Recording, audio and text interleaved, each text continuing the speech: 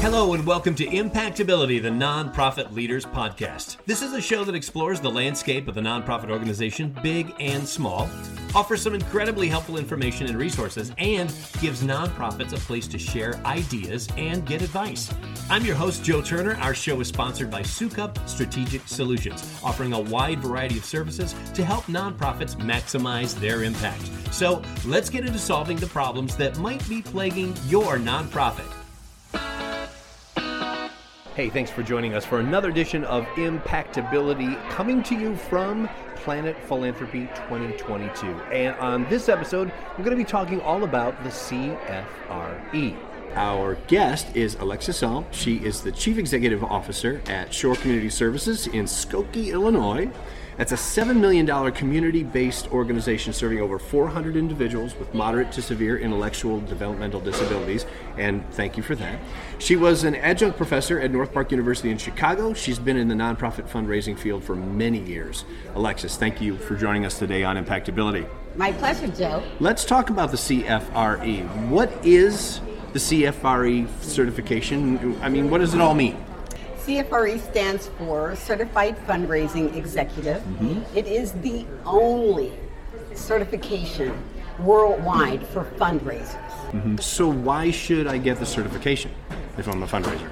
Well, you know, certifications are important in every profession. I mean, no one would ask, why would somebody want a CPA if they're an accountant? Yeah. It is a demonstration that you have achieved a certain level of excellence in the areas of your expertise. So it lets other people know that, one, you take your career seriously, two, you have a certain baseline of experience and expertise, and three, you are knowledgeable about what the best practices are and expectations in your profession.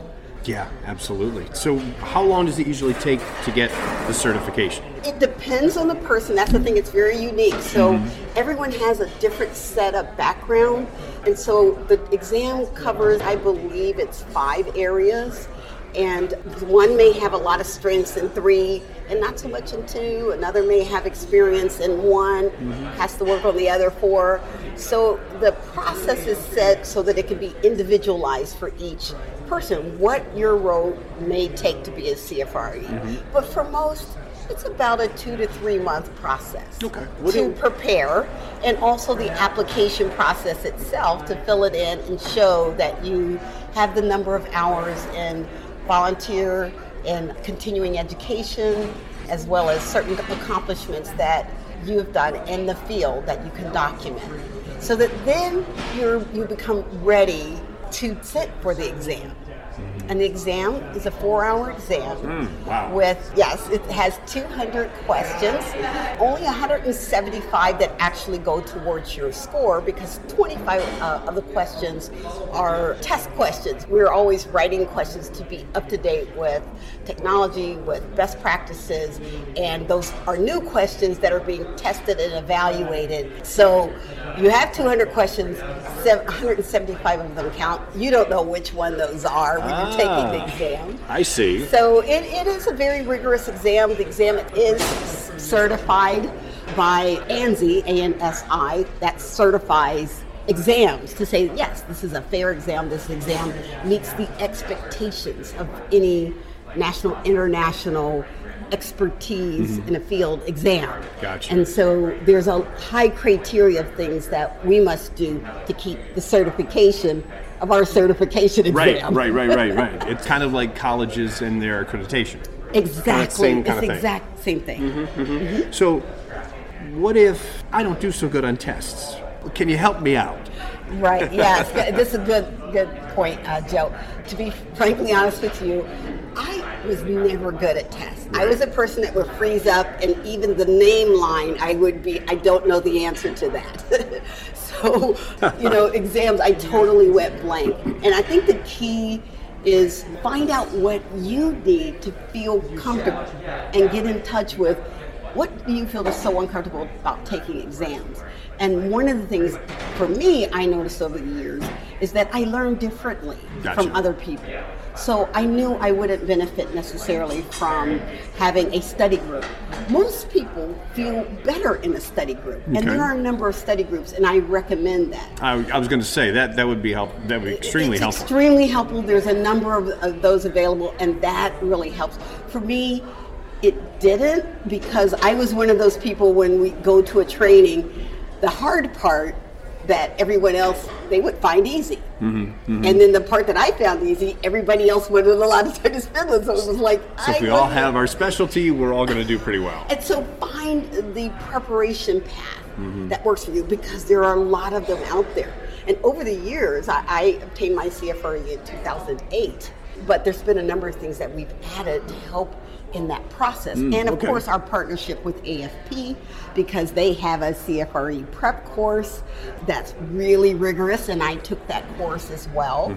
But preparation, the exam is very fair. We work very hard to make sure that there's no trick questions, no things that are ambiguous or anything in the questions. They're very crystal clear. We work and review and study the questions and make sure that they are crystal clear.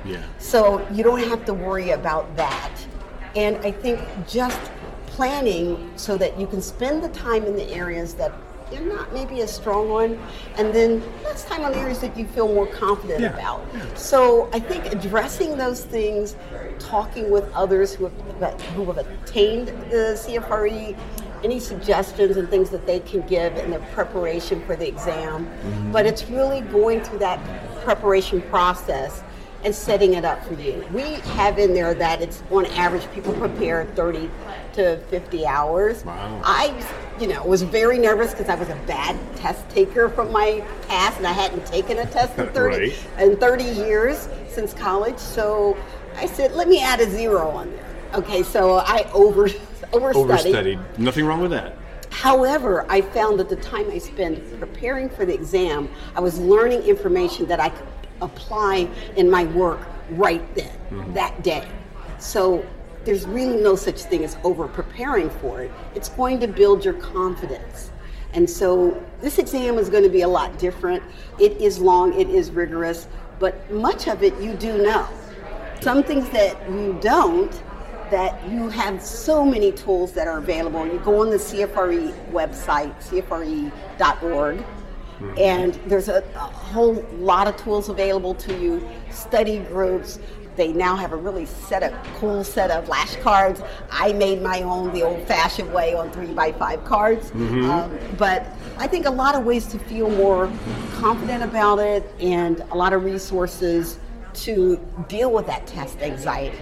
Because they're not alone, and there are many of us 10, 15, 20, 30, 40 years out of college that haven't sat for an exam, that we can address all of those, help you address all of those things, those emotional and psychological things, as well as the knowledge base.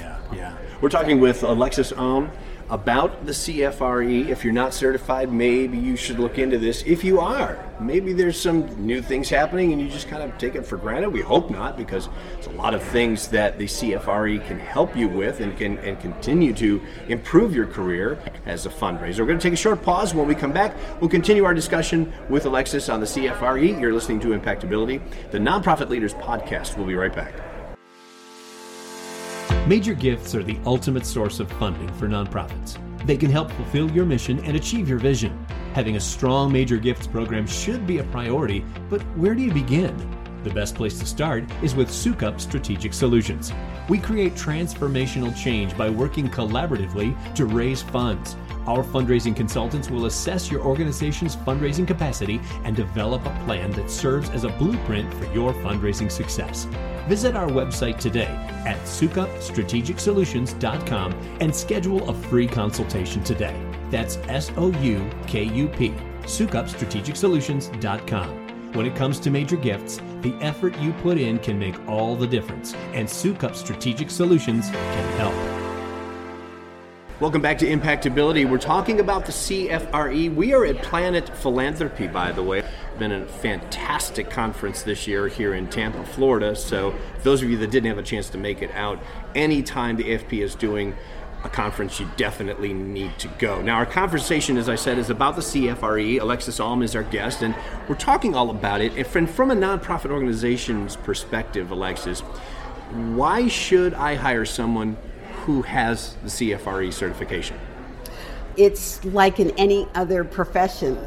You have some evidence of their base set of knowledge and that they have an awareness of the best practices in fundraising and in that profession, and that they have a certain skill level, and that establishes that. Right. And so if that allows that interviewer or that organization to go, okay, we can start from here because we know that baseline is good. Everything else built off of that. Mm-hmm. It's like if you build a house on a faulty foundation, it's all going to fall down. But if you know you got a strong foundation, everything you build on top of that is going to get better and better. Now, some may need to keep building on their house, but wherever they are in their career, they're building on a solid foundation. Mm-hmm. So let me ask you this. You bring to mind something else. I'm thinking, if I've had my CFRE certification for a while, are there things that the CFRE can offer me to kind of keep me sharp?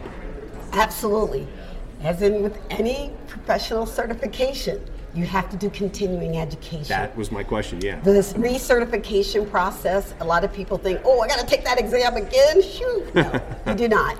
You're just required to take a certain amount of points of continuing education, and that's really to keep you aware. I mean, we could just talk about social media and the internet and all that. It's changing all the time. So we want to show that our profession is keeping up with those things.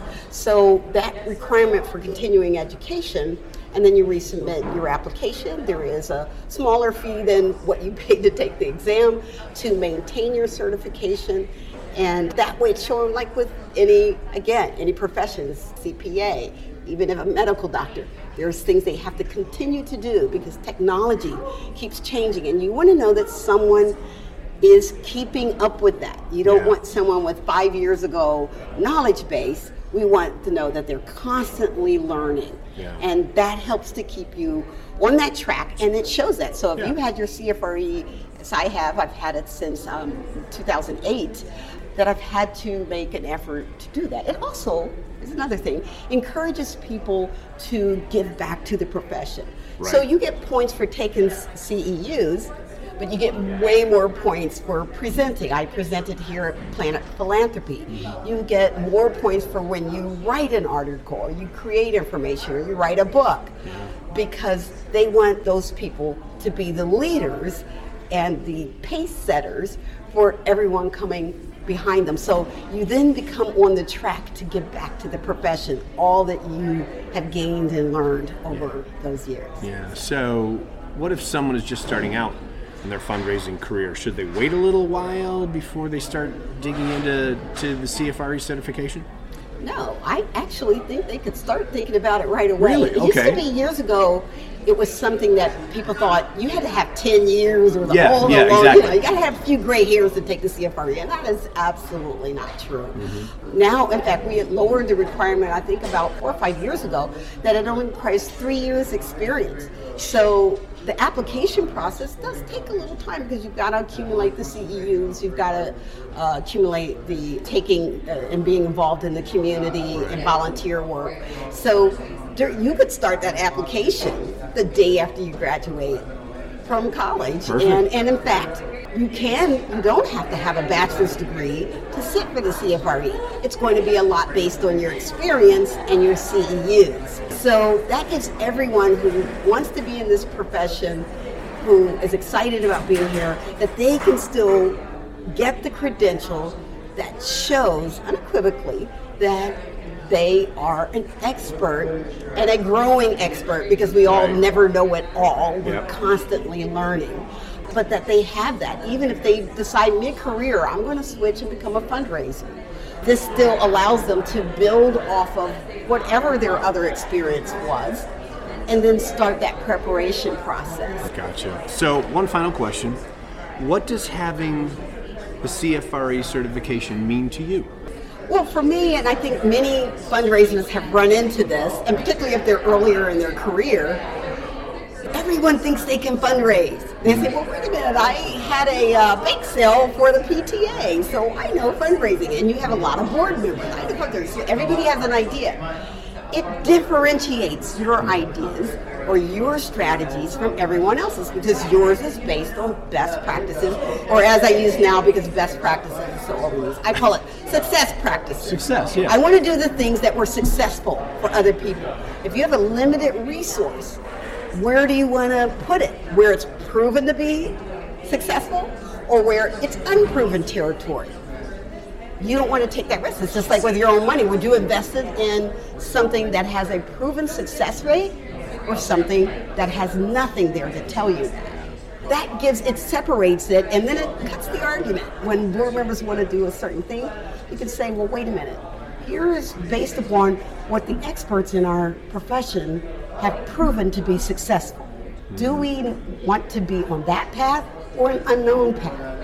So that's one thing. The other thing, I asked a donor once, do you know what all those letters after my name means? And he said, I don't know what that stands for, but I know it means you know what you're talking about. That's what that means.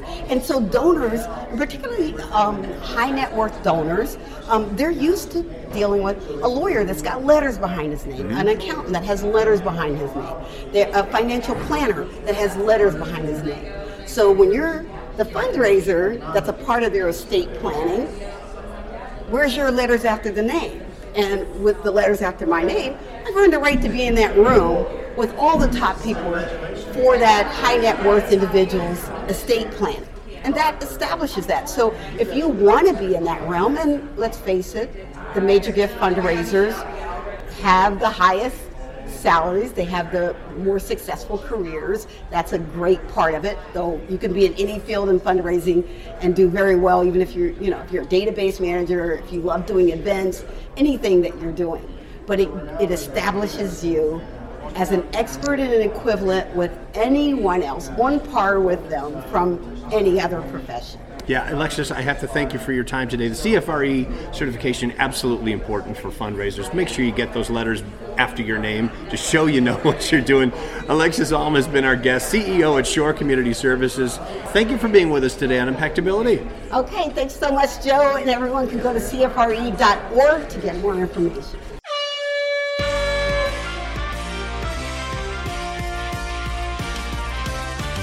Time once again for another edition of Coach's Corner. You ask the questions and our coaches give you the answers. And the only catch, of course, 5 minutes is the only time frame they have in which to answer your question. And we're taking a lot of our questions from Planet Philanthropy 2022. Our microphone was there. A lot of people walked up to give us their questions.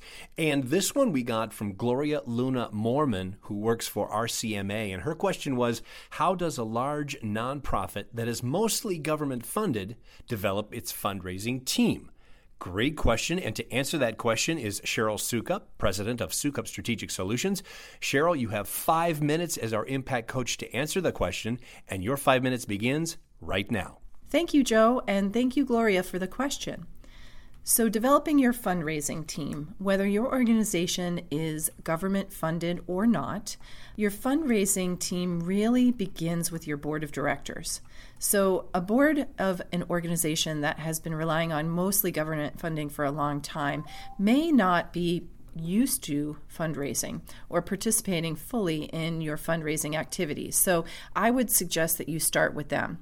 Board members play a very special role in your fundraising effort. Discerning donors are going to be looking for really strong leadership, and as leaders, they are the ones who inspire trust among donors in your organization, as well as the CEO. So the CEO or executive director also needs to be somebody that donors can look to with trust and feel like when they give a gift to the organization that contribution is going to be used well to accomplish the mission, and that if they specify that a donation is to be used in a particular way, that is going to actually happen and take place. They also, as you know, want to be informed again about the impact those contributions are making in the organization. So board members can contribute to the fundraising effort in so many ways. And I know we've talked a lot about this on this podcast, but if you're going to be developing a fundraising team, you really want to start with your board of directors. They should be speaking with a unified voice, and they should provide a consistent message. While their messaging may be uniquely tailored to each board member's personal experience with the nonprofit, they should all be kind of marching from the same drum. So that's one thing that the development team who are on the staff can help board members do. You can provide them with some key messages that they can follow, and then work with them to identify special experiences that they've had that they can use to demonstrate how the mission is playing out in action and how they have been connected to it in their lives and why it inspires them to serve in a leadership role. I think the other big thing that board members can do to help the development team or help with moving towards more philanthropy is to create policies, plans, and budgets that support fundraising success. So, for instance, strategic planning is critically important, and part of strategic planning should be how are you going to raise money through philanthropy. So having a strategic fundraising plan that plugs into the overall strategic plan will help you with your fundraising effort. The board is also responsible for budgeting resources that are dedicated to fundraising. So obviously, if you're going to be taking on a lot of development activities, you're going to need staff that are dedicated to development. So making sure that you have the appropriate staff to do the work that needs to be done, that's critically important, and you have to budget for that. But also technology. A lot of organizations are reluctant to spend money on technology for fundraising because it goes to overhead. And this idea that you should minimize the amount that you're spending on overhead can make some boards reluctant because they really want to see as high a percentage as possible going to programs. But today's fundraising is really highly energized and charged by the use of technology. And if you're not using it, you should be looking at how you can be using it, and that takes money. So the other things that you should be looking at budgeting for are training and coaching. If you are struggling to hire people, you might need to do some training and coaching to help them become competent in some of the work, the development work that needs to be done that somebody else previously did. So making sure that you have enough funding in your budget to properly train and support your staff on the development team. The other thing I think is so important, and this is really a combination of leadership from the board of directors and from the CEO, but that is to create a fundraising culture within your organization. Every person in the organization is on the fundraising team, whether it be frontline program workers or people in the administrative office or people on the development team. So helping every person in the organization understand the special role that they can play and helping donors to feel comfortable within the organization, to take tours, to experience the mission in action, and to understand the impact of their gifts. All of that is work that many people in the organization can support each other in doing. It's not just the development team, it's really everyone on your team. So 5 minutes is really not enough time to talk about all of this, but that's a little bit of a snapshot of how you develop your fundraising team. And we're happy to talk to you about this more. Contact us at Soukup Strategic Solutions, and we'll be happy to give you more information. Maybe, Joe, we should make this a whole episode sometime. Definitely, Cheryl. That's where we get a lot of great ideas for future podcasts from the questions that our listeners send us. So keep sending in those questions, impactcoaches@impactability.net. So thank you, Gloria, for sending in your question, and thank you, Cheryl, for being our coach today on Coach's Corner. You're welcome, Joe. If you've got a question for Coach's Corner, we want to hear from you. Email them to us at impactcoaches@impactability.net. Again, that's impactcoaches@impactability.net. And if you want to reach me, my email address is joe.turner@impactability.net. If you enjoyed today's episode, be sure to subscribe to the show in your favorite podcast app, and that way you'll get new episodes downloaded just as soon as they come out. Also, please give us a review or a rating so that your peers in the nonprofit industry can find us as well. I'm Joe Turner. Thanks for listening, and thank you for all you do to make the world a better place through your nonprofit.